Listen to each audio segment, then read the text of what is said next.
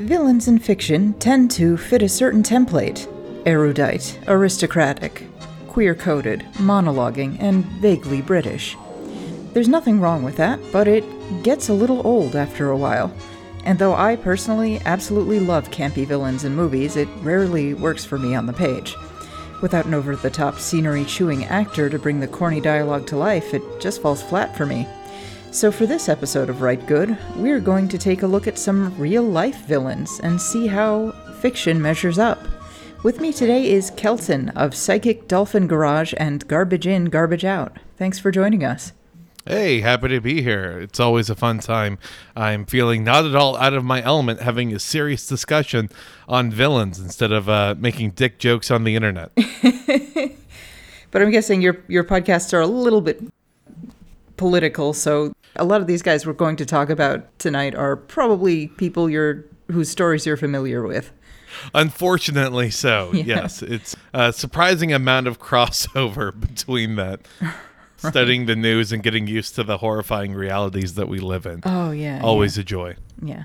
But before we get into real-life villains, let's talk a little bit about the standard campy villain template, because Disney villains especially are notorious for this, but genre fiction a lot. Honestly, a lot of YA fiction too, even if it's not like speculative, often has kind of similar villains. I mean, they have a very similar sense of style. There's lots of purples. There's usually a cape involved, gloves. They love to monologue and do these monologues in which they explain exactly their motivations and their master plan. They're usually brilliant, at least very selectively brilliant. And usually there's a traumatic event during their formative years that led directly to the specific thing they're mad about. So, for example, if the villain of a movie hates women, then it's probably because a woman did something bad to him or his mom was real mean or something. Well, of course, it has to be the woman's fault in some way, shape, or form. Right, but in general, it's just, here's this very specific thing that led very specifically to the thing that I'm mad at, whereas human psychology is often a lot weirder, a lot less sensible, like, this guy's really misogynistic. What happened to him? His father was abusive. Wait, what? Like, over and over again, that's the case. But his father was a man? Okay.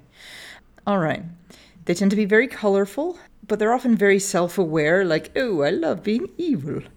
And usually there's some kind of grand plan, like the serial killer in Seven, John Doe, had a very grand plan, a master plan of I'm going to cleanse the world of evil and get people thinking about the 7 deadly sins. There's always some, like, I'm going to take over the world, grand, extraordinary plan. I mean, the same is true with Kevin Spacey in real life, I guess. Yeah. So. That's true. That is true. Although his Christmas mug, his Christmas oven mitts, I don't know if they quite hold up to the villainous purple cape. That apron. Do you think it's a little bit more glitter to qualify? Yeah, well, if you wear the apron on your back, then it's a cape. That's very true. What are aprons but front capes? They're front capes for baking instead of back capes for evil. So he got it backwards. There's now some super villain origin story about an evil baker where that's like the defining moment. We're about to see that on some Marvel TV show right now, undoubtedly. So let's look at how that holds up in real life. We're going to stick with English-speaking villains of the past 30 years or so. My foreign languages are not particularly great, so I don't feel comfortable critiquing the nuances of another person's speech patterns very well. And since most writers aren't doing a lot of historical fiction, I figure, well, let's kind of stick with the here and now-ish. And so we're going to look at a series of real-life villains and kind of score them in 4 categories: speech, style/mannerisms, origin story, and master plan. It's a 4-quadrant cycle. Exactly. That I think we can run through all of these people in. Right. Now, are we supposed to be grading them, like who has the best origin story or who has the best speech patterns as we go through? Well, why don't we look at it at the end and think, okay, which of these holds up closest to a sort of fictional camp villain. Sure, absolutely. Yeah, because there's some competition. We are going to start in the financial sector with a really horrifying villain who died under questionable circumstances. Jeffrey fucking Epstein. That's right. When people talk about crimes in the financial sector, Epstein technically qualifies, I guess. Yeah. I mean, he works in finance, although according to the people many of his victims, they never remember him actually working. Crazy. He's just that good at his job, apparently. He never appeared to go to an office of any kind. It was really extraordinary. It's very questionable, where did this money come from? There's a lot of unanswered questions here in this case. There's a lot going on here. I'm just glad that we're going to devote the entirety of this episode and the next 48 episodes analyzing every single issue about Jeffrey Epstein. Right. That hasn't been done before, right? Right. But let's start with speech patterns. It's really hard to find audio of his voice. He was a little reclusive about that, but his speech patterns are just sort of regular, bland New York City guy.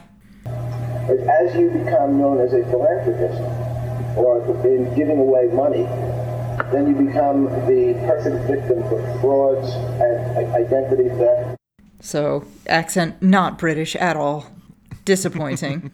I wonder if he has that almost overly New York Dustin Hoffman-esque style accent to him, because I could possibly see that, although that would make him seem, I guess, almost relatable in a weird way, instead of having that bizarre aloofness. Yeah, Dustin Hoffman doesn't play too many supervillains, as far as I'm aware. All right. Yeah. Style and mannerisms. He dressed like a fucking slob, so he was not fabulous at all.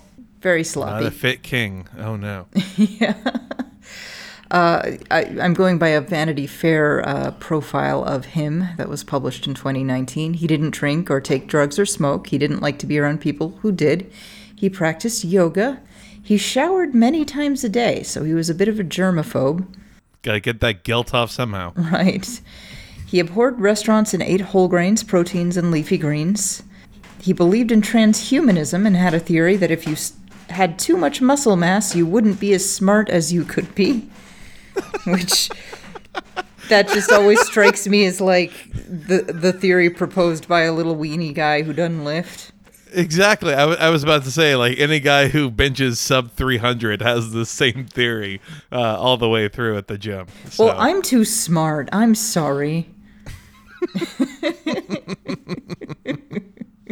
I think the best example of that, just simply not being true in the real world, is the actor who played Ivan Drago. Yeah, Dolph Lundgren.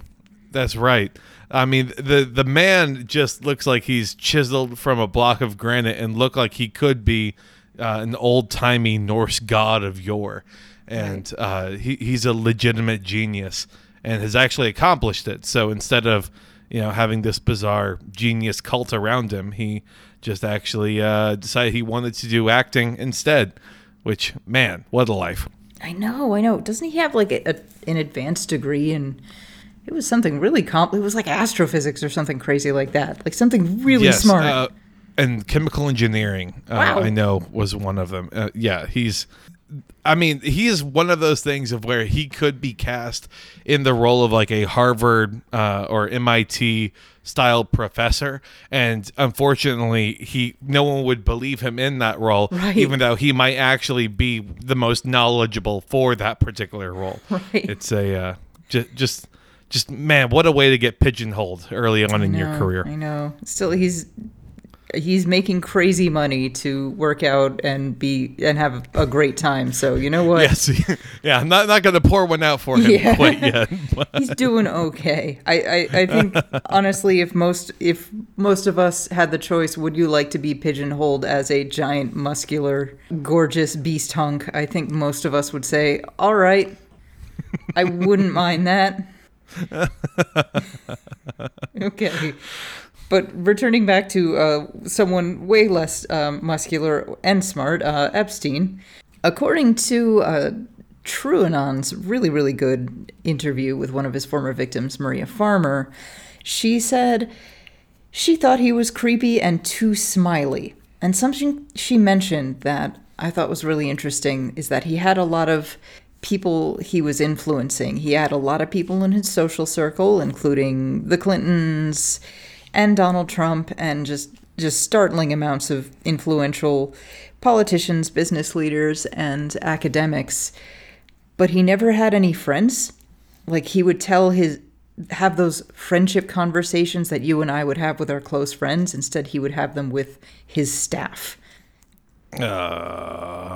That's I can picture like the cinematic level of it now when Adam Sandler inevitably gets cast to play Jeffrey Epstein in some dramatic role fashion of where he's just talking about he isn't able to forge these real connections, and so he's trying to go back to a simpler time. Blah blah blah blah blah blah blah. Right. Oh, and apparently he had absolutely shit style, startlingly tacky decor. His Florida mansion, and this was in the 1990s, had thick shag carpeting. So that's inexcusable. I mean, that is disgusting. If you're going to be committing crimes, especially the types of crimes he was committing, shag carpet probably isn't the ideal surface floor plan that you want to have. It's basically a giant DNA swab. You don't want to keep one of those in your home. Yeah. I always expect him to just be like 1970s linoleum, kind of just, something very clinical about that. But it's even more bizarre to realize that he was kind of a loser, weakling with no real taste. Damn. Rich people I found over and over again have really shitty taste most of the time. Like, I used to work in a resort where we had a lot of wealthy clientele, and they legitimately didn't know what good cuisine was. We would the food we would serve them, a lot of it was just kind of Cisco brand. This is from a giant can of something, and they thought it was fucking great. It's cafeteria food, glorified cafeteria food. It's like, I hate to bring him up, but it's a lot like with Trump and steaks. Oh, totally. But where he likes them to be super duper well done and eats them with ketchup. Right. Just the worst dad at a barbecue is what he is. Yeah, zero taste at anything. So rich people are not very good tastemakers because they don't know what good taste is. They sort of pay other people to figure out how to make things look nice, but they only kind of pay people who already agree with them. Yeah. So that's a problem. It moves at a snail's pace, I suppose. Yeah. Anyways, I tried to find out a little bit more about his past. See, was there some sort of formative incident, some sort of serious childhood trauma that made him like this? I couldn't find anything. It looks like he had kind of a normal middle-class upbringing. His dad worked for the Department of Parks and Rec. He was just really good at making connections and treating everything like an object of profit, and he got rewarded for that, and that's how he treated people, and that's sort of what he turned into. Joy. I'm just trying to imagine what that take your kid to work day would be. Because to someone, that bright-eyed, bushy-tailed kid, oh, what's your name? Oh, my name's Jeffrey Epstein. And there was a time when people were like, okay, Jeff. Well, Jeffy, it certainly was great to have you around right now. Boy, never be a stranger. It's weird to think about that. You're kind of hoping he must have been grown in a vat or exactly some failed experiment. No, it sounded like he was just kind of a normal kid who had a whole lot of fucking red flags. He taught at private schools a lot and kept getting dismissed for some reason, except that the administrators kept giving him good recommendations afterwards. So good job there. It's like that deacon strategy in the Catholic Church. But why does this guy keep bouncing around everywhere? Oh, he just loves teaching kids. That's what really he is. He's a real fixer. Yeah. So what was his master plan? In movie villains, and this guy was a very grandiose guy. He had a private slave island. That's pretty Bond villainish. But yeah. Bond villains at least have some sort of master plan. What was this fucker's master plan? I cannot tell.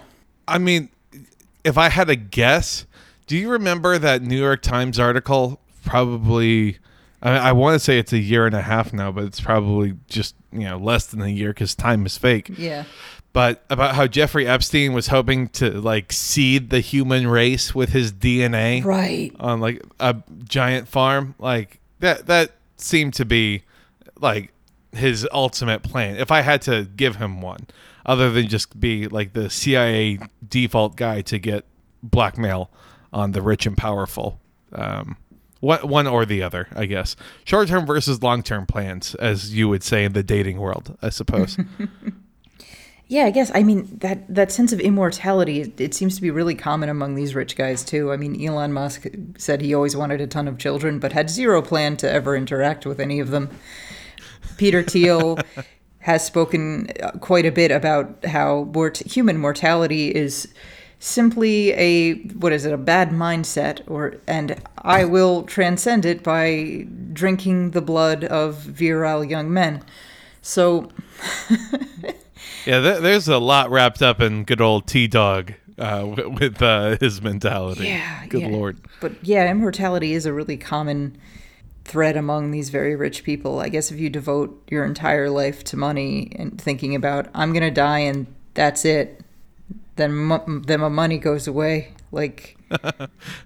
Yeah, all it takes is, one Ponzi scheme or one issuance of just not being the biggest fish in the pond. And then that doesn't mean anything. So then it just goes back to genetics, I suppose, and figuring out, well, I mean, I'm not the type to settle down. So time to make a baby ranch out in Wyoming or something. Yes. All right. So let's do an Epstein-related one. I'm probably mispronouncing her name. You know what? I'm probably going to pronounce her name like 8 different ways over the course of this. His enabler / girlfriend, Ghislaine Maxwell. And I have no idea if I'm pronouncing her name right. I feel she absolutely shares top billing with him. Because see, I've always pronounced it Ghislaine Maxwell. Ghislaine, I like that. I also know that that's probably wrong, too. It's probably wrong, but I think it's okay to mispronounce the name of someone like that. And it seems pretty appropriate. Yeah, it's one of those bizarre instances of being like, oh yeah, have you heard of that guy, Adolf Hitler? Yeah.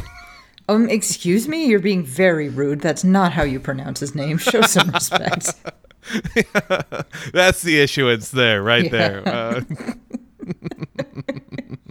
I noticed that my speech today was leveraging technology to create a global ocean community. I'm going to change that on you, and I'm going to leverage technology to create a new country.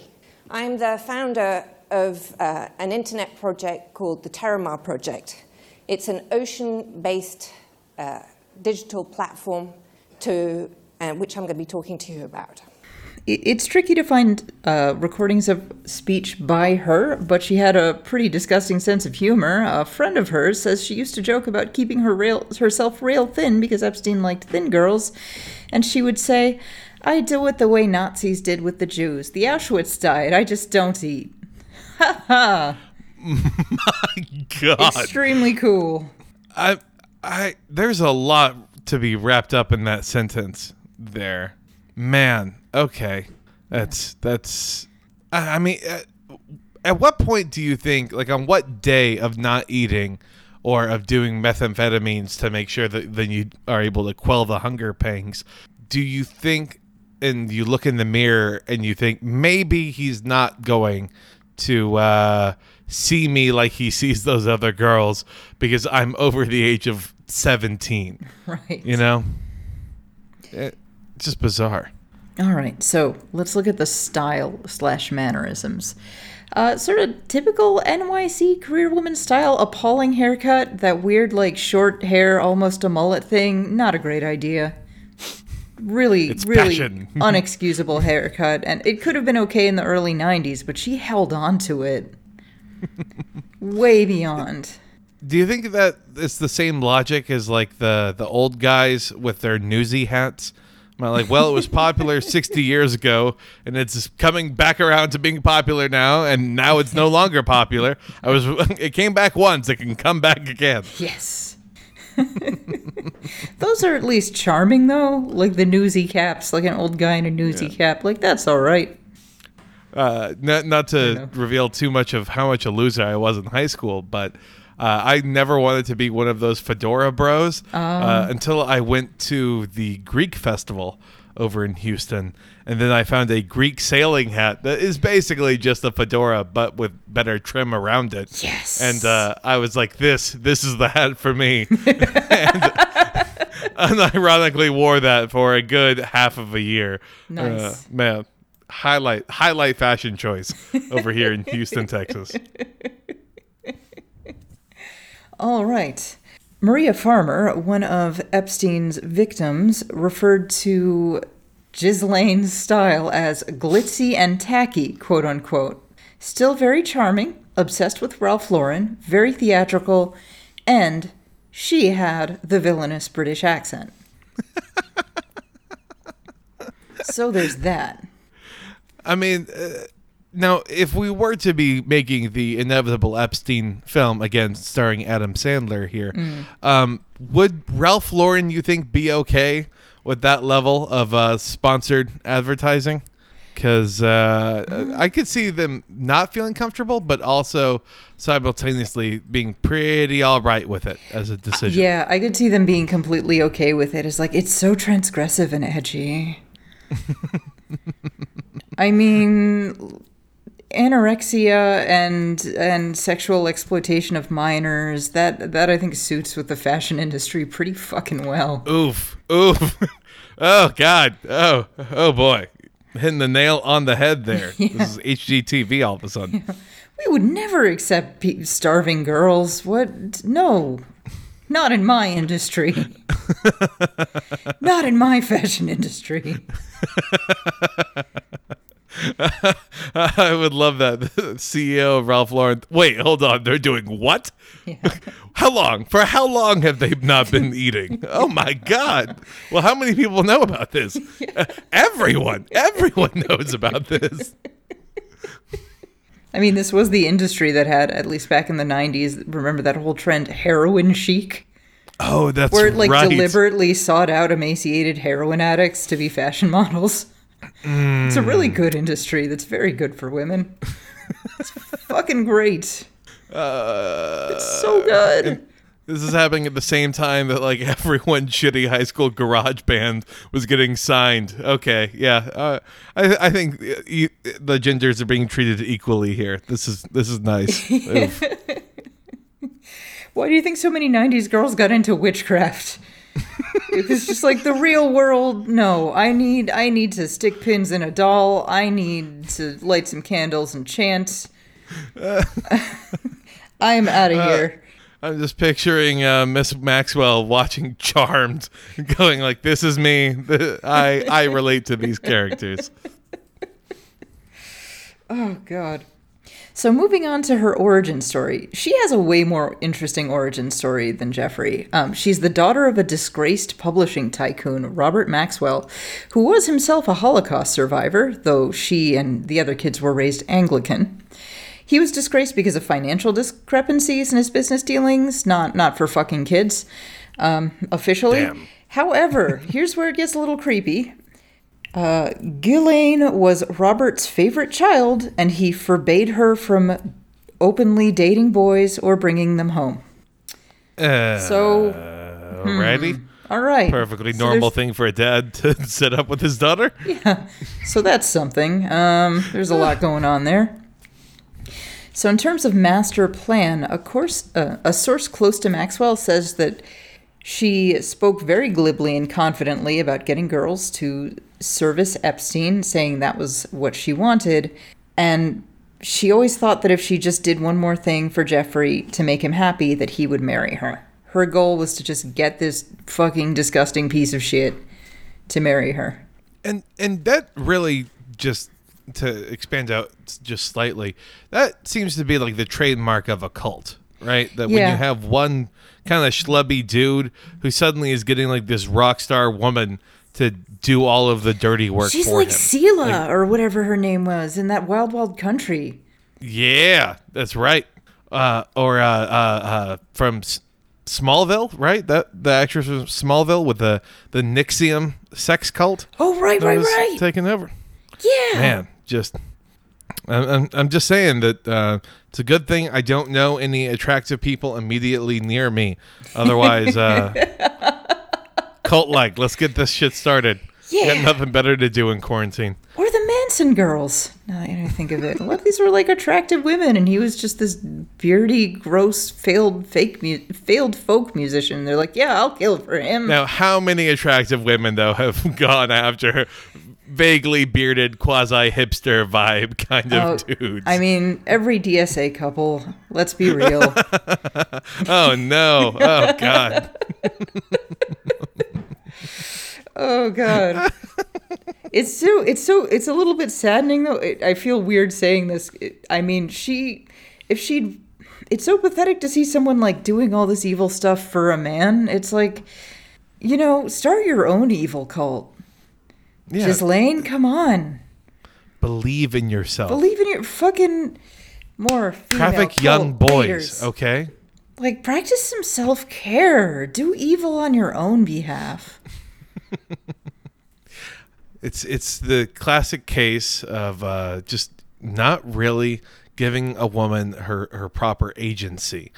Don't let herself be defined by the man that she is with. Strike out on her own. Have confidence. Darkest version reboot of how Stella Ghislaine's got her entire crew back. life fails the Bechdel test. Really extraordinary.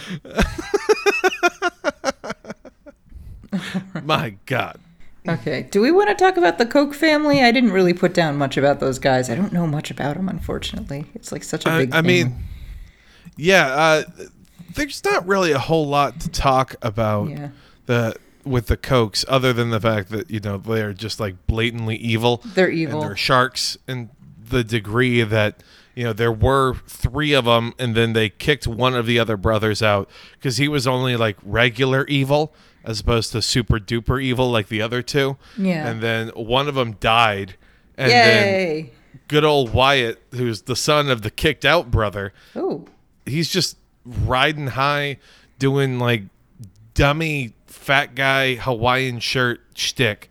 My father said to me, Wyatt, you can do whatever you want to in life, but just make sure you do it well and you do it with passion. Every day I go to the office, I enjoy creating the clothes. I want my shirts to be able to be worn in the boardroom or in a discoteca or a nightclub or on a yacht. Like, he is just a Tommy Bahamas come to life. Is kind of his whole general vibe. Yeah. Only he's really trying to pitch this Hawaiian shirt line like it's something that's truly groundbreaking. And it almost seems like a Tim and Eric sketch, really, that's come to life. Because he's talking about this like it's going to be something that is going to really set forward like a social statement to people. Yeah. Whether you're at the boardroom or the discoteca. Precisely. And the general stance, I think, for any sort of fashion is if you can picture Margaritaville being played in the background while your fashion is occurring, probably not as cutting edge as you originally think. And something interesting that a friend of mine pointed out, he was a fashion writer, is that the shirts, even size small, are really shapeless around the midsection. So, like, Perfect. They're cut for a fat guy, even when they're sized for a thin person. Yeah. They're just he made an entire company purely for shirts for himself to wear, which I almost respect in a way. Yeah, these are shirts for me. This is my clothing line. This is my clothing line. You guys can wear it if you feel like it, but like I'm just really comfy. I'm feeling myself. I'm feeling confident. Yeah, woke, like, it's called self-esteem, king. And he's got it. He's the antithetical fashion statement to the heroin era, as we were talking about earlier. So, which way, Western man? I would not mind seeing more villains a la Wyatt Koch with his fashion sense, though, instead of the purple cape. Just the most gloriously fucking tacky shirt of all time. Just a doofy ginger guy trying to pose with models who are all sort of leaning away from him in every shot of his little advertisement. Yeah, he seems to almost have accepted the fact, though, that they would be there for money for him, and I can really get behind that level of self-awareness. You know, Yeah, that's the real box. I think he checks off more than any of the others. Is he knows what's up. yeah, he's ridiculous, but he's less of a monster, so I'll give him credit for that. Although the money to fund that goofy shirt company did come from building oil derricks for the Nazis, so that's not the best. Yeah, let he who has not inherited wealth from Nazis cast the first stone in this elite social club. And that is such a thing. Whenever you look at like any prominent family, you start seeing just Nazi business ties all over the fucking place. It's wild.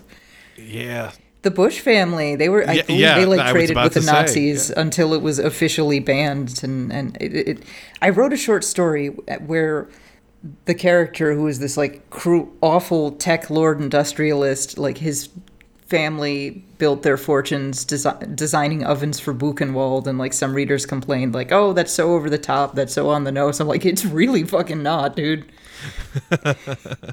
Yeah. Everything, and again, I don't want to make any generalizing statements about any writer's particular audience or what gets pushed out, but a lot of people who make that criticism, I feel like you need to ask some follow-up questions about like, well, what is your general knowledge about the ruling elites in America? Yeah. Like what have you actually done your own research on? Because I guess if you are kind of a flyover state, head in the sand type, that reading a story like that would be, oh my God, oh whoa, oh this is so out there. Previously, the most edgy thing I had ever read was Twilight by that Stephanie Meyer lady, and so I guess to those people it would certainly rock their world. But yeah. My point is, keep that up. Go for the shock value. Double down on it. Make it even more ridiculous out there. Yeah. And what is the Koch family's master plan? I mean, Wyatt is to wear comfy shirts and feel like a big good boy, and I respect that. He's achieved his master plan. He has like a tropical island somewhere. Yeah. He's wearing his shirts on a yacht with a bunch of pretty ladies that he paid to be there. So good for him, I guess. Like, he is definitely the one guy who I would love to join his fantasy football team. Like, that just sounds like the most amazing time. Like, problematic fave is my point so far on this list, compared to, of course, Jeffrey Epstein. So. I feel like he would be really easy to bully. Oh, and that would that would be a good time, like being invited to someone's yacht and just like giving him noogies the entire ride. Think of the peer pressure you could get away with. Oh God, you could make him eat a bug. No, they do that all the time in other countries. It's a delicacy over there, man. It's an aphrodisiac in some cultures. Yeah. See that woman you paid to be here? I bet she would love it. I promise. I swear to God, bro. There we go. That's where it's going to actually come all boiled down to right there for poor little man. For their master plans, though, I mean, I really just think it's this bizarre hyper-capitalist. Like, their master plan is to just keep on growing like a cancer and accumulating more and more, like a dragon hoarding gold. Right. Like, it's just kind of what there is no end point. It's a constant, infinite horizon that they're looking to. Right. Just, we want to make more money and eliminate anything that prevents us from making more money. Whether that's like democracy or environmental law or just the environment. But I mean, like, eliminate that's a miserable life, though. I mean, I understand it's not one and the same, but it's like with social media influencers, where like, well, how many million followers or views or whatever do you need before you consider that a successful video or before you feel happy? And it is never ceasing. It's trying to fill a void inside, and it's evident of that. So, and they know a lot of people want to kill them, so that it's not like they can like have a normal human conversation. Like everywhere you go, you have to be surrounded by a massive security crew. If you're staying at a hotel, you've got to like rent out that entire floor because your neighbor might try to like drill a hole in the wall and stab you in your sleep or something. Like it's pretty fucking severe. So like that's the life you've got to live, and you've got to be willing to live that life of extreme isolation, and everyone wants you dead in exchange for, I don't know, yet another house. Meanwhile, you look out in the distance and there's Wyatt Coke on yet another jet ski living his best life. Slowly lifting his sunglasses and making eye contact with the camera while Eye of the Tiger plays. There's no way he's actually this cool, unfortunately.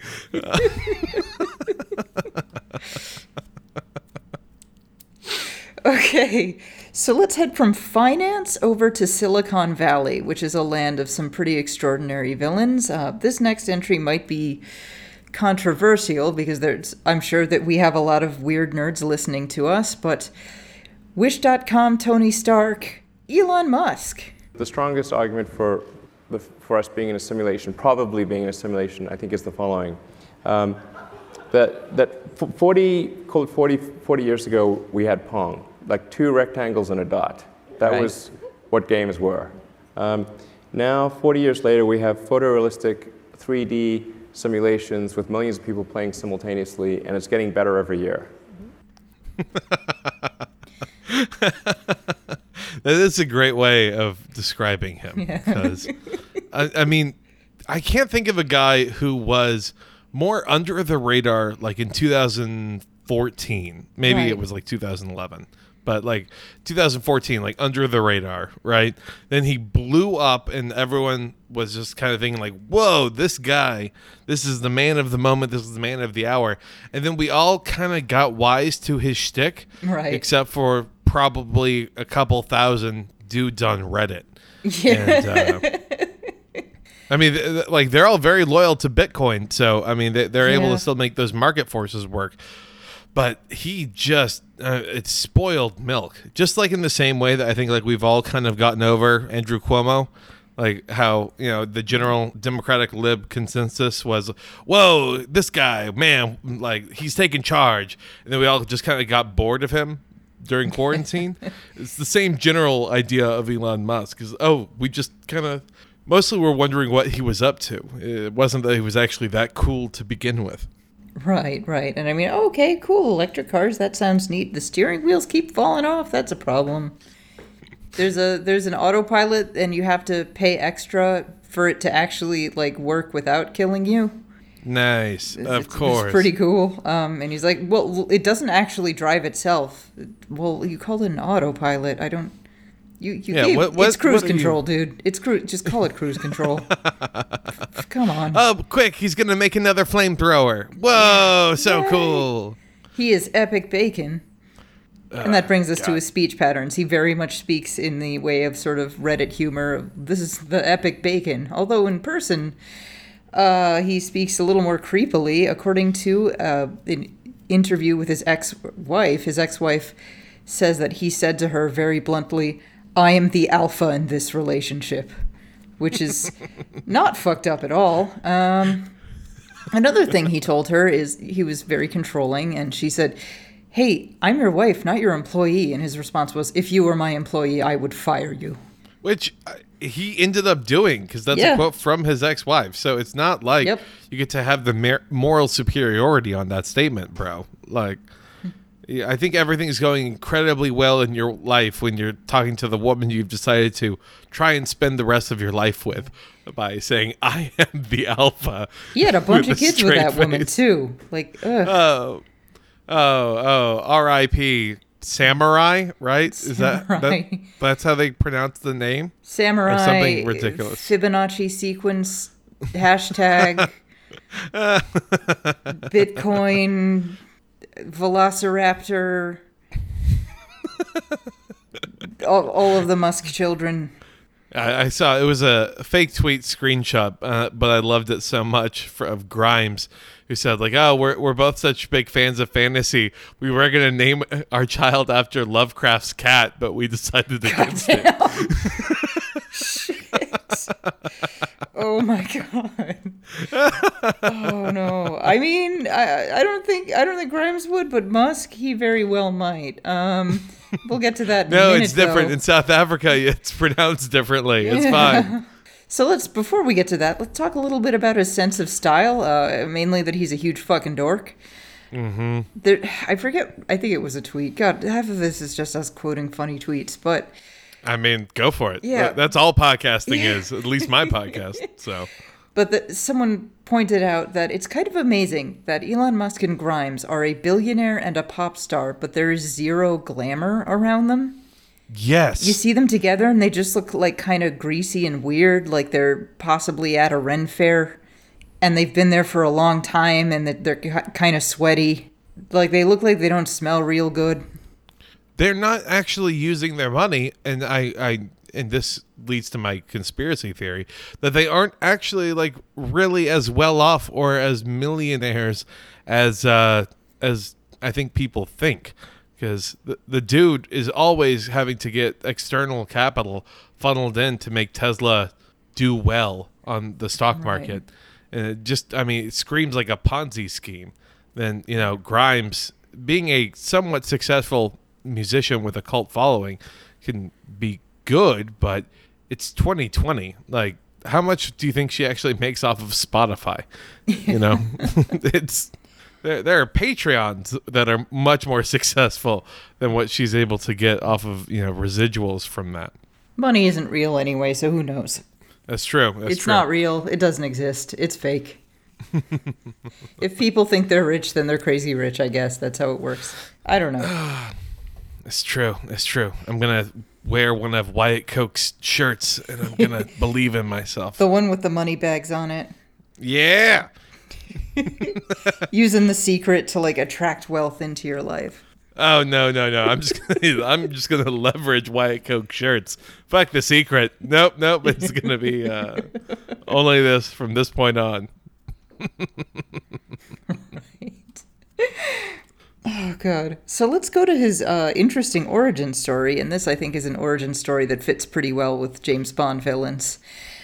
His family owned an emerald mine in South Africa during apartheid and abruptly left around the end of apartheid. So Weird. That's fine. Musk had some real issues with his father, and this is an instance in which I genuinely feel bad for the guy. When interviewers ask him about his father, he instantly gets close to tears. It's bad. Yeah, his dad... It's good. What are you talking about? He's that moved. Yeah. His dad married his own stepdaughter? Yeah, so there's a lot of fucking bad shit going on in that. So, he has not spoken openly about more details of his family, which honestly, I wouldn't either. But... yeah, there's apparently I'm sure there are some really good reasons why thinking about his father makes him extremely upset. So there's that. I will take a moment to note, though, that something that strikes me reading the history of rich people with inherited wealth, just about every rich aristocratic family backstory legitimately looks like a supervillain origin story. Fiction does get it right in that case. Hack Hollywood screenwriters absolutely do write villainous backstories that are pretty well in tune with the life of any given aristocratic person. Yeah. I mean, you look at the history of anybody who's inherited millions of dollars, and it basically sounds like that one Dr. Evil monologue about being thrown in a sack and beaten with reeds. My father often boasted he invented the question mark.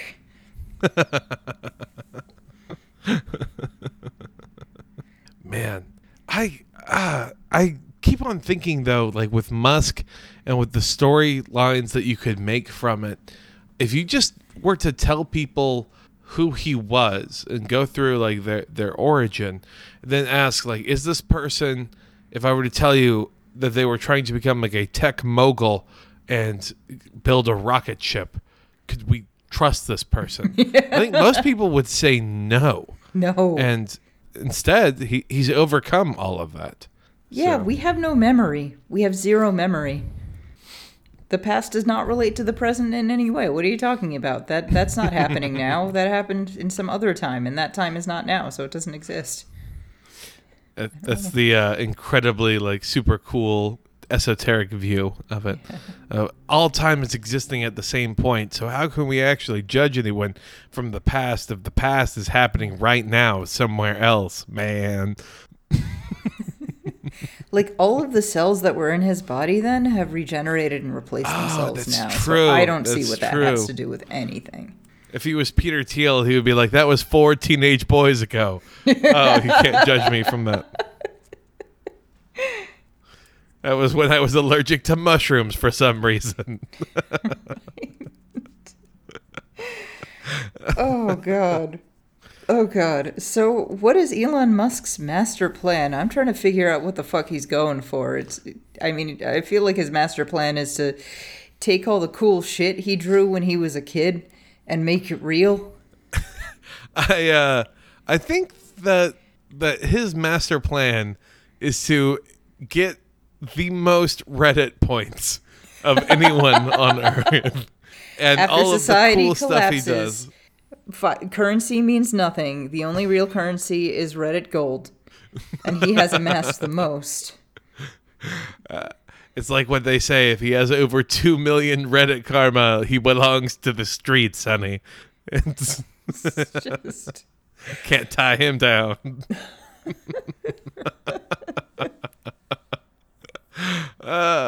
He's so lame. I know. It's so lame. I honestly could not tell you, because any idea of what his master plan would be is on the table. So I can't even make a joke about it. Because if I was to say, oh, he's going to have this Ponzi scheme level structure of a drilling company that he's going to then turn into having it be horizontal instead of vertical drilling and call that revolutionary, and then going to try and redo public transit as we know it by then just making it Uber again, but on a closed loop circuit.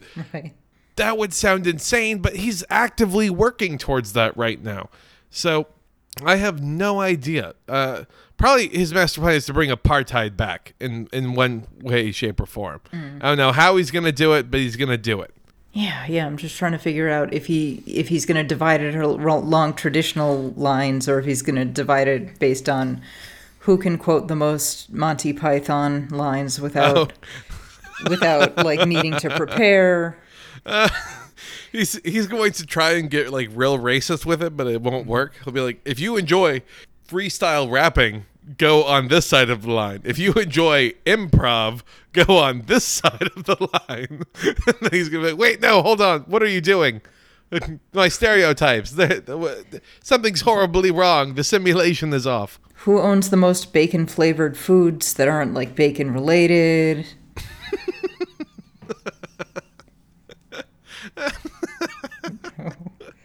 Who is the most epic Redditor, really? Yeah, it's all gonna boil down to that. Yeah. Just gonna be him and I don't know, some really cool Indonesian 14-year-old just getting into flame wars as the apocalypse takes place. And I mean, it sounds sad, but that 14-year-old is just owning him repeatedly. Oh, absolutely. He tries to call the kid a pedo, but the child is underage himself, so it just doesn't work. It's completely deflected. Yeah. His one weapon you is useless 16-year-old here. girls? You pedophile. I'm 14, bro. What's up? Come at me. I like older women. Can you say the same?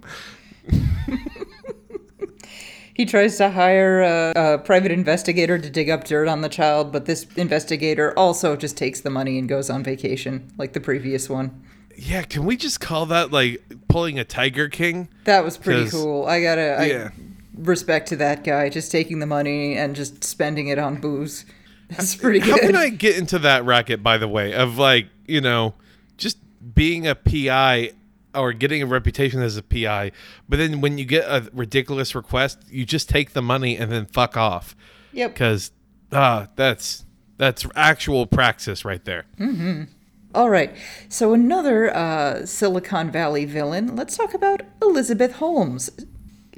Bringing this list to feminism, showing that women can also be diabolical and evil and weird. Theranos CEO and youngest self-made female billionaire, and by self-made I mean her parents were obscenely wealthy. I think her speech patterns are extremely famous and rather notorious. She does that weird fake deep voice like she's a kid pretending to be her dad calling in sick for her. This is what happens when you work to change things, and first they think you're crazy, then they fight you, and then all of a sudden you change the world. I don't know what you're talking about. Talking like this the whole time, just that Elizabeth sounds completely can't come normal. To school today. This is Elizabeth's father. She's very sick. It's so good. I mean, it's almost borderline offensive. Because, like, if it was a guy and he was doing an extreme falsetto voice while trying to talk to you about, I don't know, like cosmetics industry type stuff, right, or something else along those lines, people would laugh it out because that just sounds ridiculous. But, woman talking deeply because she figured out that people actually will take her seriously that way. Right. My God, cracking the code. Right. And her style was interesting, too. It was basically Steve Jobs cosplay, black turtlenecks, kind of messy hair. I think she did strike a very careful balance to be the right amount of pretty. Like, she's thin and blonde, but she's not glamorous or feminine enough for men to totally objectify her. And I would like to point out the fact that the people she hoodwinked tended to be older men. While women, like her former professor at Stanford, did not fall for her stupid bullshit. It was generally just like older, horny men who had like weird paternalistic horny feelings to this bright young lady. So she was able to harness just enough horniness to like draw them in, but not enough horniness to like get to the point where, things would get really unfortunate for her. And that is not an easy balance. No, and I can't say that I have any experience in that particular realm. Yeah. So, man. Yeah, so that does take some effort.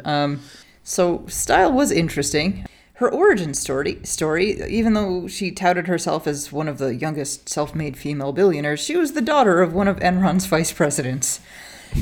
And for our Zoomer listeners, do we want to explain what Enron was? Enron was an energy company in California that was really shitty and evil. It's not Exxon.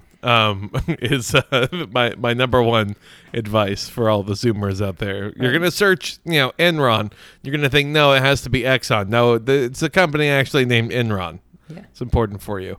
And it was real shitty too. It was real bad. She studied chemical engineering at Stanford, but dropped out because, who the fuck needs reality to cramp your dreams?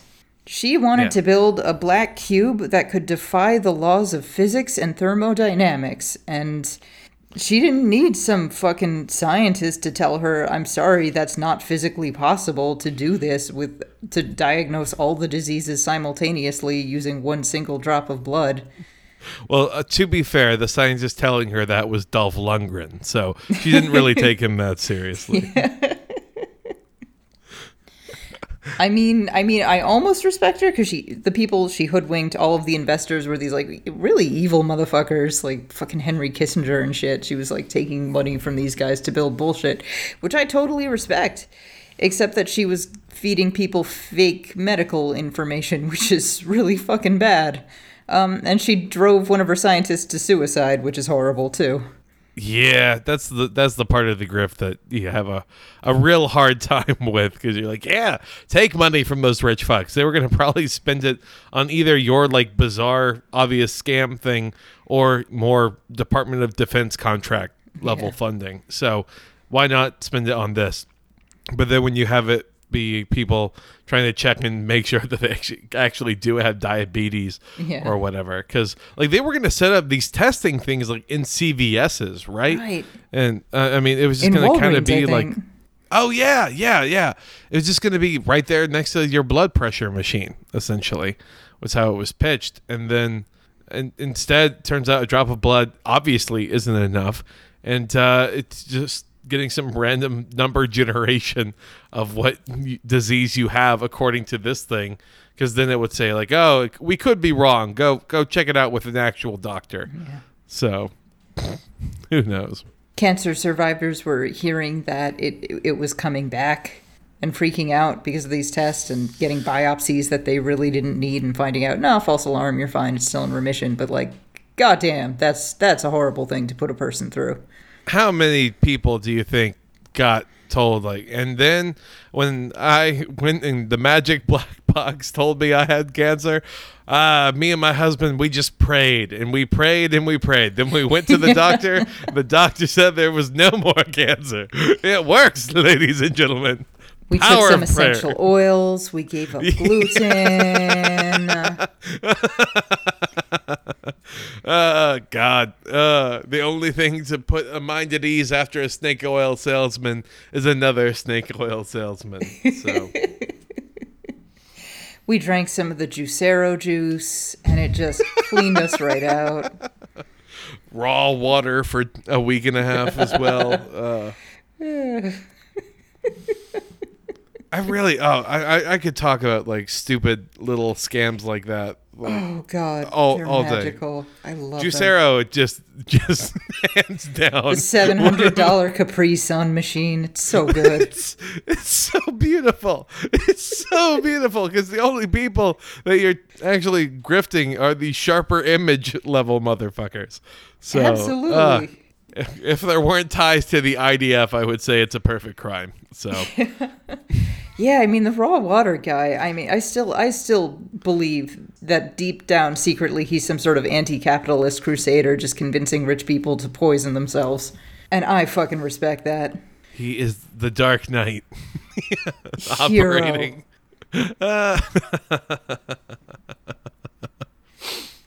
So I'm not sure what her master plan was. Like, did she really believe that this shit was going to work? I think she was hoping that the technology would actually catch up at that point. That, like, in a weird way, like with how Star Trek inspired cell phone design at the beginning because of the way their communicators were designed. Right. With the flip phone, that then she thought that by saying that they could do it with a drop of blood, that eventually people would say that they could do it with like a vial or something. And then she would just then essentially glom onto that and say, oh, okay, well, a drop will get you in the ballpark, but this small vial of blood, that will be the thing to confirm everything or whatever. Yeah. I really thought that she was just kind of trying to run out the clock, if I had to guess. Yeah. Or just, I don't know, maybe she genuinely believed she could, or maybe it was just, I really didn't think this far ahead. Like, people are going to give me a lot of money and tell me I'm cool. Then yeah, what? I don't need to think about that. I don't. The definition of why you should think ahead and not cross that bridge when you get to it. That's a problem for future me. And future me isn't really me, because my cells will regenerate over the course of 7 years. Once again, that worst guy at the house party. No, but it is you, because time is a flat circle, man. I'm going to crush this PBR and explain to you, with drawing with a cigarette ash right now, how it all connects. Sorry, drawing on some very personal experiences here. I think we've all met that guy at the college party. Unfortunately. We've all met that fucking guy. He was probably a light-skinned person with dreadlocks, I'm going to guess. Oh, yeah. Oh, yes. Yeah. Yep. Definitely simultaneously a white guy with 25 dreadlocks. and 55 at the same time. I have no idea. You're not sure if he was actually enrolled, but he was there. Just part of the culture of the campus. Okay. So let's move on from Silicon Valley to serial murder. One and the same, really. One and the same. Not that different. A high population of them in California. A high degree of sociopathy. I'm focusing... I know we mentioned Charlie Manson, but he was like... Well, 60, maybe even 70 years now. I don't know what time is anymore. But I wanted to focus on someone a little bit more recent, Richard Night Stalker Ramirez. I think he's a kind of an interesting character. Speech, I mean, I know he did a lot of like Hail Sataning during the trial, but in interviews, what struck me about him is that he speaks about himself in a very passive way. They are desires, whereas if I didn't give in to them, I would be crushed by them. I believe in the evil in human nature. This is a wicked world, and in a wicked world, wicked people are born. I'm not going to blame society, my race, or people, or anything. It is up to the individual like myself to keep on knocking on whatever door they want to get into. Like, one thing he mentioned to an interviewer is, it's a wicked world. In a wicked world, wicked people are born. Just this very, like, distance from himself, very little acknowledgement of himself. Just sort of like, yeah, bad shit happens. You know, sometimes you just wake up one day and you think, maybe there is more to life out there. Maybe I just need to go stab a whole bunch of co-eds. Yeah, that's what I'm going to do. Yeah. Clothing style, regular 80s LA guy clothing, hoodie, sweatpants, jeans. Origin story, this is what I find interesting, is his origin story. Abusive dad. His biggest influence, though, was an older cousin of his who fought in the Vietnam War and took Polaroids there of him and his army buddies doing horrifying things to Vietnamese women. And he would show women little might Richard be an that. overstatement, right? Yeah. Like, because these were probably children, if I remember correctly. Could be. Not to, like make the story even darker. I don't mean to quantify the horror.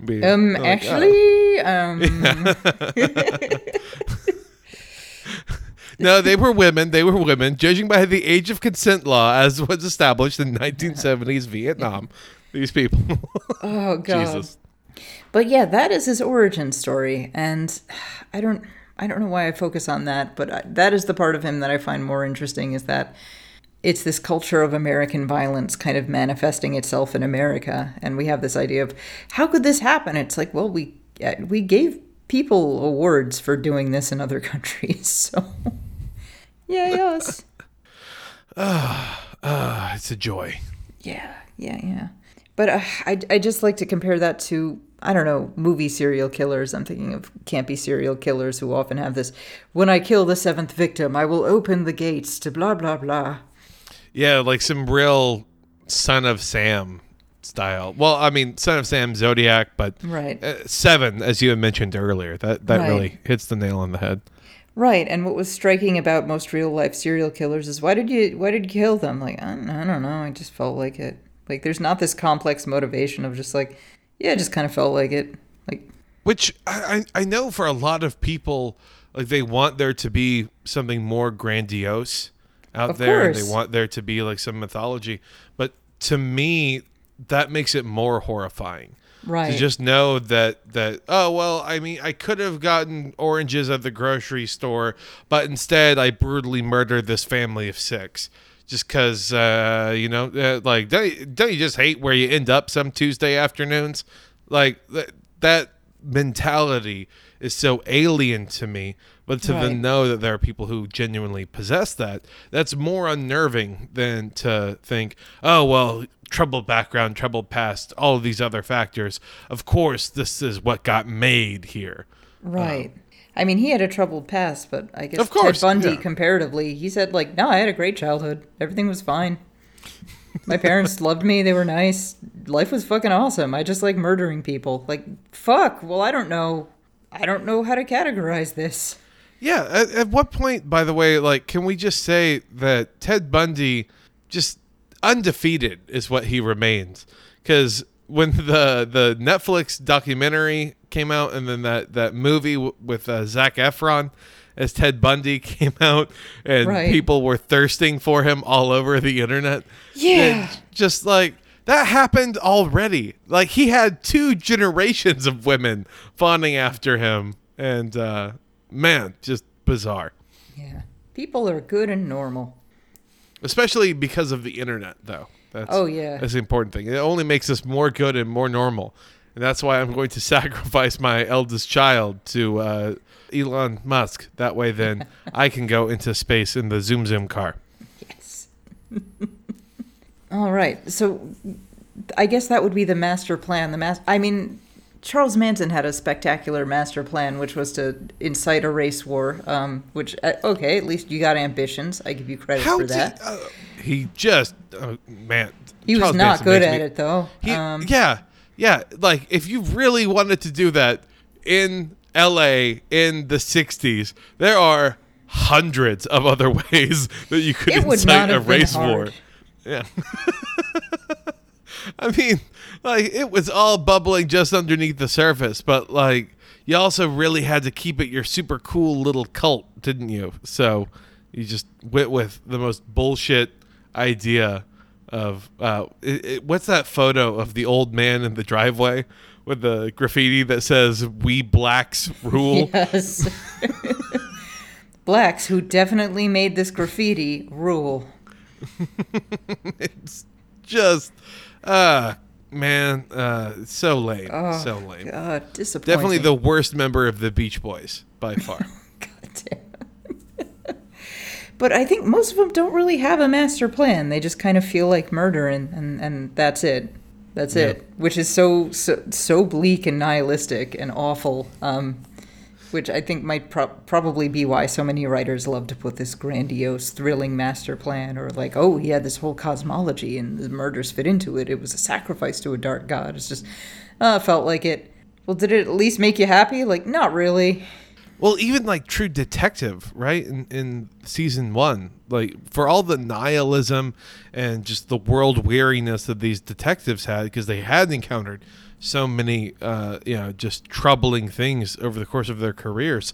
Even that ended with the Yellow King or whatever the hell the name was there, and it had this flourish and this wrap up kind of a moment because it needed to have that cinematic quality. Whereas the real nihilism would just be, it's another case, you retire, then you start hearing about cases, and you're no longer on the force, so you can't do anything about it. And it's just going to keep on going that way until you die. Like, it's fun times. It's fun times. And I guess, speaking out loud, I can see why they wouldn't have gone with that approach. Right, because you can see audiences going, no! Just Why continues to isn't tie this show into about that. serial killers more uplifting at the end? Like, I'm sorry. I've gotten into so many arguments with people over Twin Peaks. Like, oh, why didn't this couple end up together? Why'd they have to end up unhappy? I'm like, I'm sorry about if this show about a girl being raped and murdered by a demon possessing her father is upsetting to you. I don't know what to tell you. But it's upsetting to me, though, to me personally, that they didn't do this weird headcanon thing that I thought that they should have done. Why isn't my fanfiction real? I mean, that honestly, I think is where someone like the fucking Disney Marvel world universe construct, I don't know what the term is now, because they don't say cinematic universe because it's now all like also on their streaming service type stuff. Okay. But plus it's not cinema, as Martin Scorsese said. Yes, that would be a hell of a double down. The Marvel roller coaster universe, as it's called. But like every couple months they give a new piece of content out there. So right. Like they quell every fan's ability to have these insane, outlandish theories that then inevitably don't live up to all of that hype. Right. Just because they keep on feeding like an assembly line, which there are inherent problems with that format completely. Don't get me wrong. But not having this overzealous toxic fan base like what might happen with like Rick and Morty or something is much better in my head. Yeah. Well, there is that for it. All right. Now let's move on from like really big villains and murderers to like sort of more small, petty villains. Because hey, not every story is about like murder and international crime. Sometimes stories are just dramas, and the villain is someone who's just a dick. So let's talk about one particular dick, a guy named Hugo Schweitzer. If you're unfamiliar with him, then that's good, and you've been living your life well.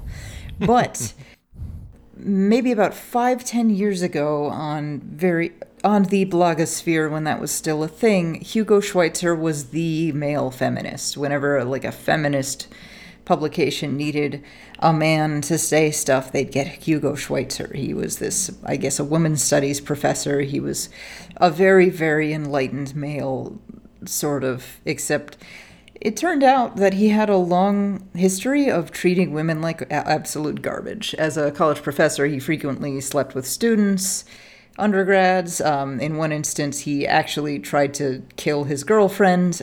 But he was really fucking good at using that sort of academic feminist rhetoric, the rhetoric of self-care, the rhetoric of forgiveness and redemption and enlightenment to manipulate others. And I think that's a really important sort of villainous speech pattern that I think is useful to notice, because I see it a lot in the real world, which is sort of the use of enlightened social justice language to be a fucking monster. Well, because he created the blueprint, right? Like, I don't know if now is necessarily like the best time to bring it up, but Meltdown May is happening right now while this recording is occurring, and it seems like every fucking semi-prominent out there leftist wokish kind of guy is, as it turns out, just an absolute and total monster in one way, shape, or form, and that then people are now getting to the point to where like they're pulling up tweets of when they were dunking on other people being revealed to be sex pests, and then just using it directly on them instead.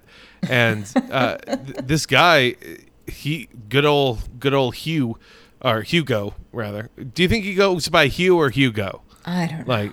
Like among his friends, he just really was able to nail like what you were talking about, taking all of the verbiage of progressive language and then applying it to just the most regressive type of actions. And it just seems like this is a guy who, slimy is an understatement when using a descriptor for hearing about what he's done makes me feel. Oh yeah, he is super gross. And even his Meltdown May, well, it wasn't in May, I think it was in July, some years ago. Even his meltdown tweets are just dripping with that sort of self-care, victimhood, social justice bullshit. Part of his blog post where he's sort of talking about how he quits the internet because people are too mean to him. For one, the toxicity of takedown culture is exhausting and dispiriting. I'll admit it, I'm a most imperfect man. I have an absolutely dreadful past, one for which I continue to make quiet amends. So I'm done. Like, oh, you guys are being so mean to me just because that one time I tried to murder my girlfriend. Yeah, it was a one-time kind of thing. It's a one-time kind of thing. Yeah. How many of us at this DSA potluck convention, which is where we've all been gathered, have not attempted to kill your girlfriend? Yeah. Mm-hmm. I see no reason why a man who has attempted to murder his girlfriend shouldn't be a prominent voice in the feminist community. I mean, who else are you going to get? I can't think of a single better person to talk about feminism than a 40-something at that point, instead of mid-50s, white man. Yes, who tried to murder a woman. He also had sex with porn stars, like that he invited like to be speakers, like that was his racket for a while, if I remember correctly. But I wasn't as online as I am now, but I remember hearing vaguely about like a couple of people about where he would just kind of be like, hey, yeah, you should totally come and give a speech. Then after that, we can hang out for drinks, maybe see what happens. And what do you mean that this is an occupation? Huh? How come? How come you don't want me? How come you don't want this assistant adjunct professor at a local community college? Don't be so sex negative. Calling a porn star sex negative. Jesus Christ. The patriarchy tells women to hate their bodies and like to guard their bodies like it's a precious, possession. But like, No, man, the patriarchy really wants you to be like uptight and puritanical and like. No. There are so many of those guys. How many people have hit you up with that? Like, let's just say in the past month. Oh, you God, know? there are so many of those guys. There are a million of those guys.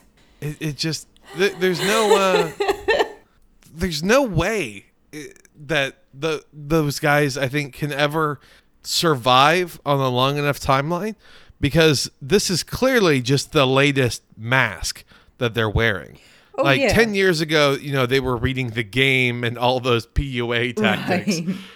And like 20 years before that, they were just getting really into like, oh, I'm going to become like Gordon Gekko, Wall Street, money never sleeps. Yeah. Right. Like that mentality. I mean, it's just whatever that it boy facade is of that micro generation. That's what they're doing. And, we can trace all of this back, I guess, to John Mayer in one way, shape, or form. But this gentleman here, if I can call it that, it just really seems like there's an element of narcissism that is not able to be placated through anything other than getting a female stranger to acknowledge him and give him the validation publicly, not just privately, but publicly. Yeah. So we've got his speech. Style, nothing really special about that. He looks like every other college professor in California. Polo shirts, jeans, glasses. I looked for his origin story. Both parents were philosophy professors, so that's where the trouble started. Okay, yeah. Well, that's when you're going to just raise a monster. Pretty much. Not one, but two philosophy majors? Ugh. Yeah, that's not a thing that's supposed to happen. That's not all right. Both philosophy professors, not just majors. Oh, it's just man, like, that's right. Oh, that's no. Right. Yeah, actually, I majored in chemical engineering, but then I got taken to a different path due to my amazing professor, Dolph Lundgren. He's everywhere these days. Yeah, so that, I guess, is his supervillain origin story. He was raised by his mom after his parents divorced, but he remained connected to his dad. Master plan, I guess, ego gratification of being the good man after being a fucking garbage bag to so many women for so long. Yeah. I guess. I mean, it just is. Sorry, I don't mean to cut you off. It just seems like, speaking of micro generations, that like the next wave that at least I would be predicting is the hiding under the veneer of gender identity politics. Ooh, I was going to say Marxism. Oh, well, I mean, Marxism, yeah. I mean that's already here, I think. Yeah. Unfortunately, I think that that's going to be really hard to shake. Monogamy is bourgeois. Yeah, it's scarcity of resources, of just saying we can only be committed to each other. What sort of lifestyle is that? What example are we setting? Anyways, I don't believe in gender roles, but I also have not become self-sufficient enough to cook for myself or clean up after myself. So I'll need you to take up the lead on all of that. But I would also enjoy the fact if you could also work, because this apartment is definitely not going to pay for itself. And I have like a part-time job as a barista because I'm really, really, really just trying to make this podcast work with like 4 of my favorite friends. Oh my God.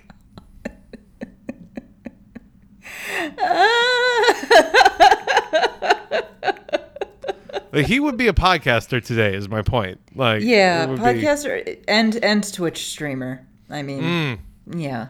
Yeah. I know, at least on my the podcast I'm a part of, because I'm part of the problem as well. Absolutely, we both are.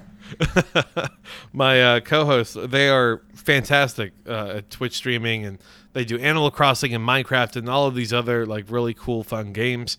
But I cannot get over having that level of egoism, but in the good way, to think strangers on the internet will want to watch me play a video game, and like my personality will shine through that much that dozens and hundreds of people will want to tune in for that. Right. And I mean, I still am having to get over hearing my own voice sometimes. So I can only imagine how they're feeling.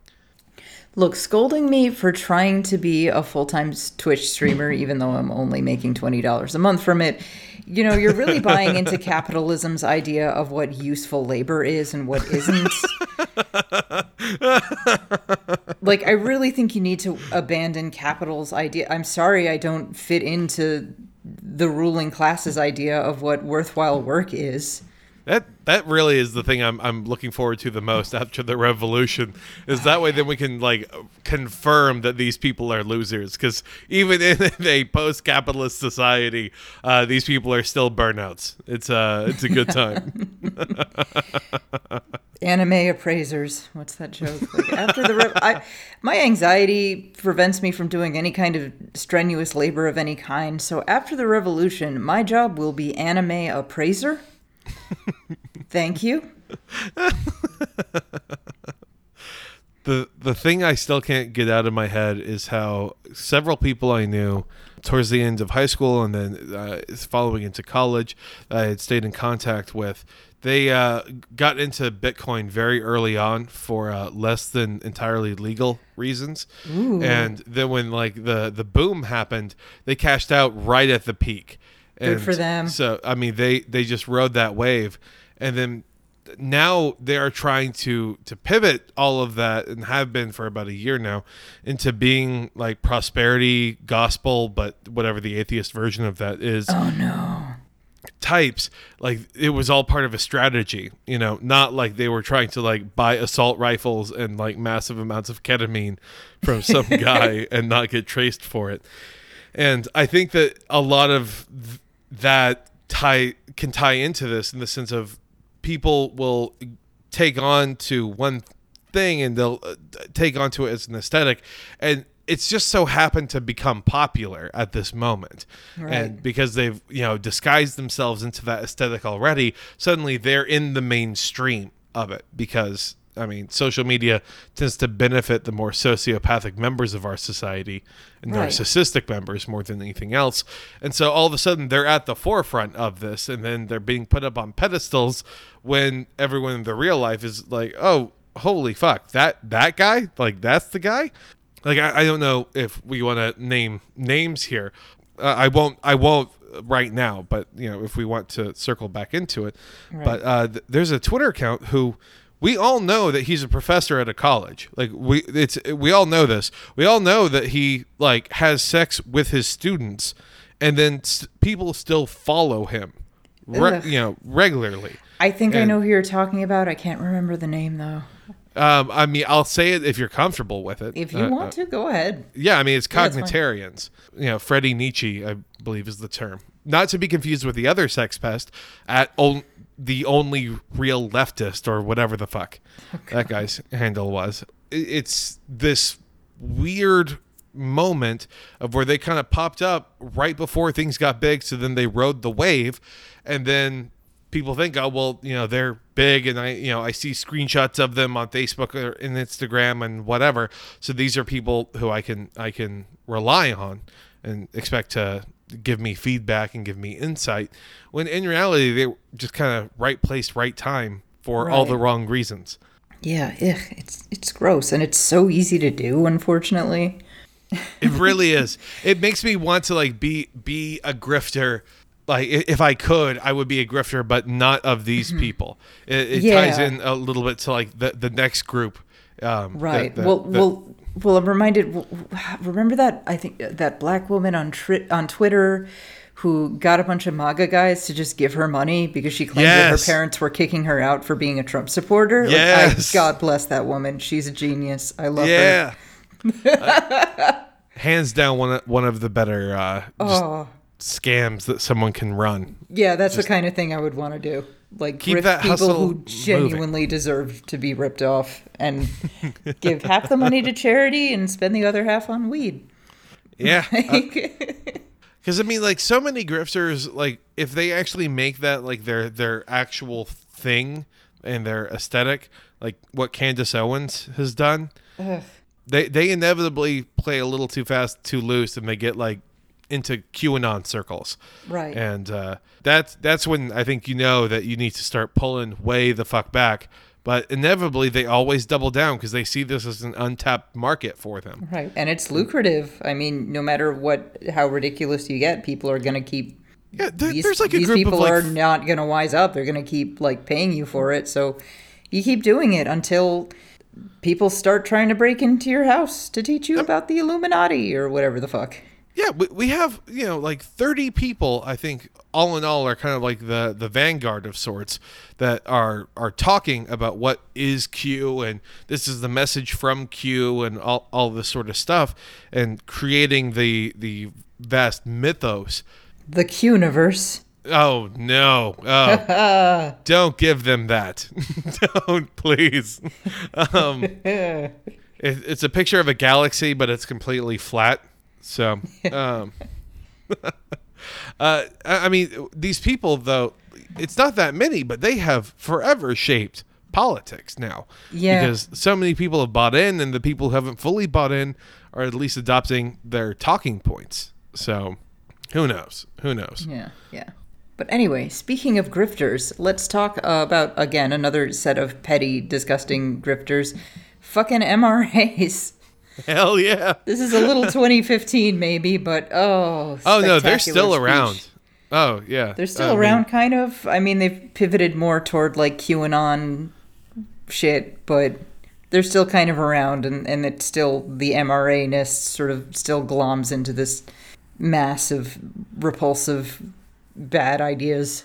Like I used to make jokes all the time, again, probably around circa like 2015, 2016, about being part of like the vol cell vanguard of sorts of just like the nowadays I guess the term would be the anti-horny left, but it's for me it was just like the brand was not horny posting, it was bashing on people for horny posting, and then trying to get some cool points, I guess, off of that, and trying to get people to try and join my cause. But it is spun out into insanity these days. Like, yeah, all that they want to talk about are blatantly misogynistic things that somehow always bleed into racist things, because it's always like vaguely white supremacist language the entire time. I think that with them, they are a directionless void because they've defined themselves so much, at least at the beginning, as dad who just wants his kids back kind of a mentality. To dad then, who like, was denied custody for a very good reason, it turns out. Yeah. Listen, you domestically abuse your wife once and you have 150 sexual abuse allegations. Suddenly the courts don't want you around your kids anymore. It's what fucking do you mean bullshit. I gotta feed them? What the fuck? Yeah, I'm a man. I don't cook. That's women's work. Okay, well, your ex-wife is gonna get custody. What? Yeah, I demand custody of my child. Okay, well, you're going to have to take care and provide for your child. This is some bullshit. I can't believe this. This is persecution. My rights. My rights. My rights. I just want to have them. I don't want to take care of them. Jesus. Jesus. My favorite subsect of the groups that, aren't full-blown red-pilled or full-blown white supremacist or full-blown QAnon are the people who now believe that if you remain abstinent, that you will get superpowers. Nice. And like legitimate superpowers. Like you can move objects with your mind and everything else. And if you don't have superpowers, it's because you haven't waited long enough. And it's the most brilliant troll. I don't know how someone bought that, but it just is insane to me. That's great. whoever came up with that was clearly making fun of them, and then people bought that for some reason, because everyone's kind of been somewhere where you were focusing on something, and then like the air shifted slightly, and then that thing moved like an empty bag of chips or a pencil rolled. And so enough people, I guess, had that happen. They thought it's because no one has fucked me in so long that this occurred. Just brilliant. I'm so horny that I can move objects with my mind. That's great. I fully support this line of thought. I fully support this. Good for them. This is the best possible conclusion that you could come to, though, because this is the one where they like avoid women. Yeah, and that's good. It legitimately becomes, there was this subgroup, I'm trying to remember what the names were. One of them was called Training for Jerusalem, which let's Knights Templar are like a whole different bag there. So already tempting with the white supremacist language. But like it was a bunch of these guys who became like hardcore workout bros. And then like it was a sub bodybuilding forum essentially, but for these no fap guys. Oh my God. So they were just getting so ripped because they thought that they could become like superheroes or super villains rather. Just waiting for the telekinesis to kick in. That is magical. Oh God. So, I mean, I know it's hard to pin these guys down in terms of speech styles, but you've got the sort of weird Reddit-y slang. You've also got a lot of these guys genuinely do try to like talk like Skeletor. Yes. Like they really do try to affect that like cartoon villain speech style, which is kind of weird. Like there's a guy who I guess he sounds like Megatron, but he's talking about not masturbating, and it's kind of a strange trip that I was not ready for.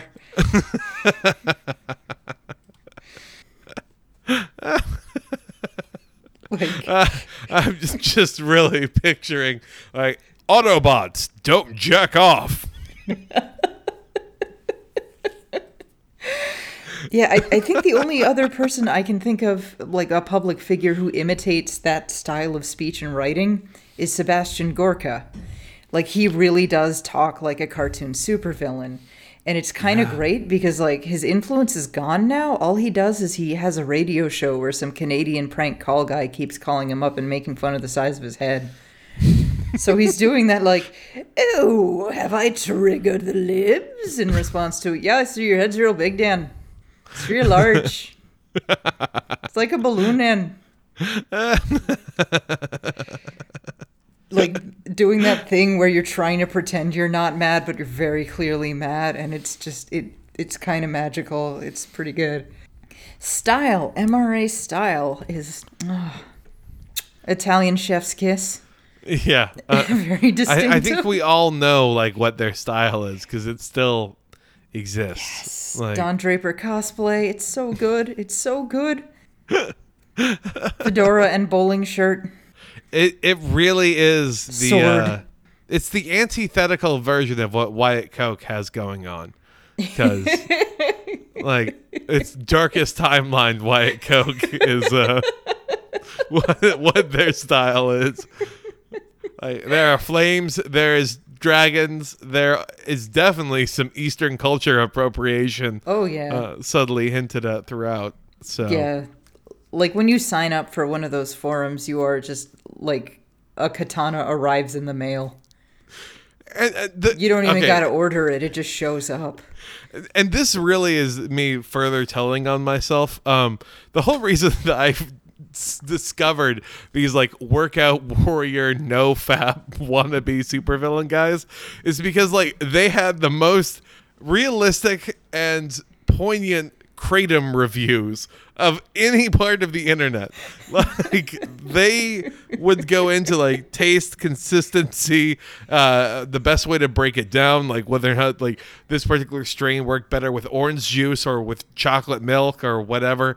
I mean, like they went in, they had these amazing tips because that's the other thing that they were just like all hopped up on. My God, these poor guys. Okay. Well, I mean, stopped clocks. And I mean, it's a way for them to like subsist on food without having to cook, which is feminine, and it's not okay for them to do that. I'm just picturing them like next to a microwave, deciding to pledge fealty to it. I'm not going to touch those buttons. I'm not going to do it. Unless you're that one MRA cook who suggested shoving a frozen chicken breast in the oven for a full hour on 400 degrees. Oh my God, That was magic. Putting it in some leftover Hardee's dipping sauce. Oh. And you got a meal fit for Caesar, my friend. Oh no! So That good. just kept getting worse. It's so good. I love it so much. Okay, so style, exquisite. Of course. Origin story. I mean, obviously, we're generalizing for a whole group of people, but one thing I've found over and over again with MRAs is either physically or emotionally absent fathers. Oh, absolutely. No, Over that's and not over again. overgeneralizing at all. Mostly because that's also true pretty much for any male, realistically. It's true. And it's interesting because usually, I guess the Hollywood hack screenwriter thing would be they hate women probably because their mom was abusive. It's like, no, mom was okay and normal. It's just dad was like a garbage bag. Yeah, like dad wasn't there. I never learned how to play catch. Yeah. So I decided to figure I out never how learned to... how to shave, and I blame feminism. Like, well, did your dad teach you? No. Well, that sounds like a dad problem and not a feminism problem. Did a bunch of burly feminists like wrestle him into submission whenever he tried to show you how to shave? No. I still not. carry the scars of my father not teaching me how to shave properly, because half of my face is growing with the grain, the other half it's growing against. By that, I just mean that it's just sprouting in all different directions. Everything's a horror show when it's just down to stubble. It looks like a fucking Van Gogh's Starry Night is happening across my face. Oh, God. Although Paul Elam's origin story was pretty notorious. According to an interview with BuzzFeed, he said that the moment he knew he was becoming an MRA was when he was 13 and his mom forced him to take diarrhea medicine. So there's a lot going on there. I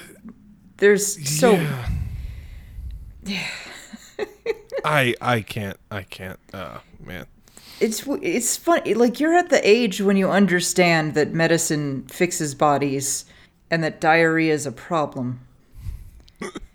Like, I don't understand how you can be at that age and just be like shitting uncontrollably and saying, I'm okay with this. I will take no steps to correct this state of affairs. Because you're cutting, bro. Because you're cutting. Getting ripped. Getting swole. And this, just trying to imagine being the mom. Your son is just leaving a trail wherever he goes. And you're like, oh my fucking God, would you just put this in your mouth? I can't deal with this. You're too old. I can't. Fuck you. You just pry his mouth open and put it in like he's like giving a cat a pill. This is what happens when you fucking eat only frozen food for 7 days in a row. You haven't had vegetables since winter. Oh my God. So that's a pretty cool origin story, and it's pretty amazing that he like comfortably told a reporter that, like trying to think that it would make him sound cool or epic somehow. Like, my origin story is I pooped a lot and the matriarchy tried to stop me. And so what is the master plan here of these guys? I mean, obtain superpowers. That's pretty cool, actually. That's a pretty sweet master plan. Yeah, I mean, I think that's really, like, ultimately at least some of their master plans. I think, like, on like a much darker, more serious note, just stripping women away of all of their rights, just kind of to make themselves feel better. If they can't improve, they can drag other people down. Right. And so, as long as then that gives someone for them to shit on, not with diuretics, then they'll consider themselves happy. What strikes me, though, as interesting is they're still never happy, though, because, I mean, they talk about how they hate career women, but in traditional relationships where the man is the primary breadwinner, they complain that the woman's a gold digger. It's like, well, you're where the money comes from. When she wants a new shirt, she's going to ask you for money to buy the shirt because that is the way to get money. And they're like, you bitch! Like, I'm getting drained here. How could you? Like, I don't know what you want here. Yeah. It's something. It is. So, let's tie it together. Of the various villains we've discussed today, which real-life villain seems kind of closest in mannerism, style, origin story, and master plan to a campy fictional villain? Oh, boy. Oh. Like, a villain that I would root for, or like a real-world, like, Bond villain type? Because, I mean, like... The one who I want is Wyatt Coke, of course, just because he's my favorite. I'm thinking in terms of like, someone a Bond villain, a Disney villain. Oh yeah, then I mean it's Elon Musk, right? Like just because he came from like the evil villain blueprint factory, like, he gained sentience, and that's kind of what happened. The fact that Elon Musk and Elizabeth Holmes haven't like had a kid together is kind of bizarre to me. You would think that like Jeffrey Epstein would set up that meet cute for them. Oh God, what a nightmare.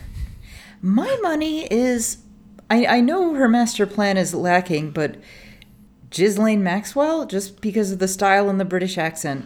Yeah. I'm going for style points. That British accent gives her an edge. I could actually really see like a Pierce Brosnan Bond having like a conversation with her over cocktails. So, yeah. Because there's always the evil girlfriend that Bond has to defeat.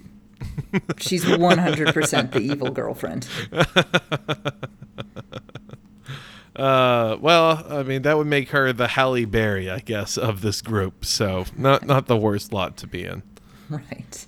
All right. And let's look at a couple of fictional villains, or one or two fictional villains who you think sort of break the template, who don't fall into campy, speechifying, well, Mr. Bond type villain. I'm going to start Annie fucking Wilkes. Yeah. From Stephen King's Misery, my favorite villain of all time, because she's completely over the top and extreme and ridiculous and 100% real. I have met Annie Wilkes. I have met multiple Annie Wilkeses. There are a lot of them in fandom. Several of them probably write for the Mary Sue. You get a character that's so extreme and so over the top, but abso-fucking-lutely real. And I give Stephen King so much credit for creating that. Like, this was before fandom was such a big thing. Before it was this all-consuming, before geek culture sort of swallowed everything else. So, like, he didn't have as much to work with while creating her, but he got it down, not just like the extreme fandom, but also the sort of sexual weirdness, this like strange puritanical streak where she'll murder people, but she won't use swear words, the dowdiness, like perfect villain. I mean, I think that's why she's so iconic, that she is able to just rely on the force of personality that she maintains, and that's what's made it so timeless. So beautiful. Yeah, I think Stephen King, I don't think he's a great writer, but I think his villains are fantastic. His monsters, okay, but like I think his human villains are just fucking brilliant. They're just horribly repugnant, but incredibly memorable and feel very, very real. And they're not like cute or sympathetic or, oh, here's the bad incident in childhood and here's why you have to feel sorry for me. And they're not more likable than the hero, which was, I think, was a deliberate choice for him. And that's like his strength in writing, is writing these just absolutely nightmarish human beings. And Annie Wilkes is the queen of them all. She is the blueprint, I think. Is that meme gonna still be popular by the time it comes out? Overlay that for everyone. I love it. I love her. What about you? Mine is someone who I think keeps on getting underrated. I mean, not as underrated as Annie Wilkes, but it's the T-1000, because that is one of just the most cut, print, post level villains on paper, and the performance in the movie really made everything seem much more visceral and much more real. But then the more I thought about the T-1000, the more I was like, this thing does not have any actual template behind it, that doesn't really speak. The style is liquid metal, so it's very adaptable to whatever it is. And I mean, from origin wise, it's constantly changing, because no one can ever decide like what Skynet actually is, because we have to keep on coming out with Terminator movies every 6 years or so. And I mean, in terms of a master plan, it has just one singular goal of killing one woman, and then it would have gotten away with it too if it weren't for those meddling kids. It's almost the polar opposite, I would say, of your villain, because this guy has no personality whatsoever. Yeah. I mean, like, there's blank slate about this, but then there's no reasoning with it. Right, he's just a void. Mm-hmm. This is really a podcast episode that's delving into my psyche, and I'm discovering some things about myself and the weird horrors that I'm grappling with in the middle of quarantine. So. Oh yeah, but he is great. He's fantastic, and I do love the subtle subversiveness of making the big baddie of your movie a cop. Yes, I mean, that's pretty cool. James Cameron, surprisingly woke in certain areas. Not going to defend Avatar, but really bringing light to a big corporation's satire for a long time. Yeah. Anyway. So why don't we wrap it up? Is there something you would like to promote? Where can we find and support your work? Oh, thank you so much. You can go ahead and find the community I'm a part of, Psychic Dolphin Garage, on Twitter at Dolphin Garage. You can find me on Twitter at Culture Truther, because I couldn't think of a better name when I was trying to switch over to a new account. Yeah, I mean, we got a whole lot of stuff going on there. If you just hit us up on Twitter, then we'll direct you to the Discord and the Twitch, the Instagram, just every other form of it. We'll be able to guide you along from that point. Okay, fantastic. Thanks for joining us. That was really fun. Yes. Surprisingly fun, considering we spent like 20 minutes talking about a pedophile. I wish I could say that is not some of my forte, but covering dark topics and trying to find some semblance of humor is one of the few things that I am okay at. Not writing, not spelling, barely speaking, but I try and cobble it together. Yeah. Well, thanks for coming on. That was fantastic. And thank you, audience, for listening. That's all for this episode. If you like what you heard, head on over to patreon.com/writegood and sign up. Book Club tier members get a monthly bonus episode in which we talk in depth about a work of fiction like The Yellow Wallpaper or The Iron Dream. Once we hit 20 subscribers, we'll open up the Lament configuration and do a special episode on Clive Barker's The Hellbound Heart. So sign up. We have such sights to show you. And be sure to listen to us next time when we talk about sex work in writing. Until then, keep writing good. KittySneezes.com in color.